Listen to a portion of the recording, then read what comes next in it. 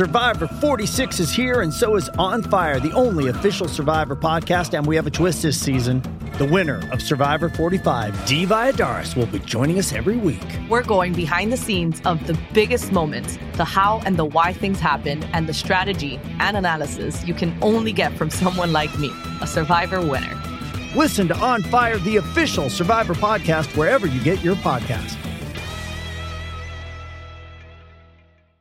On this day in 1935, in the second ever Masters at Augusta, Gene Sarazen wins the Monday playoff with Craig Wood by 5 strokes. On this day in 1941, in his 4th title defence in 9 weeks, Joe Louis beats Tony Musto by a total knockout in the 9th round at the arena in St. Louis, Missouri. And on this day in 1943, in the Stanley Cup final, the Detroit Red Wings beat the Boston Bruins 2-0 for a 4-0 series sweep. As we celebrate this day for Tobin Brothers Funerals, celebrating lives.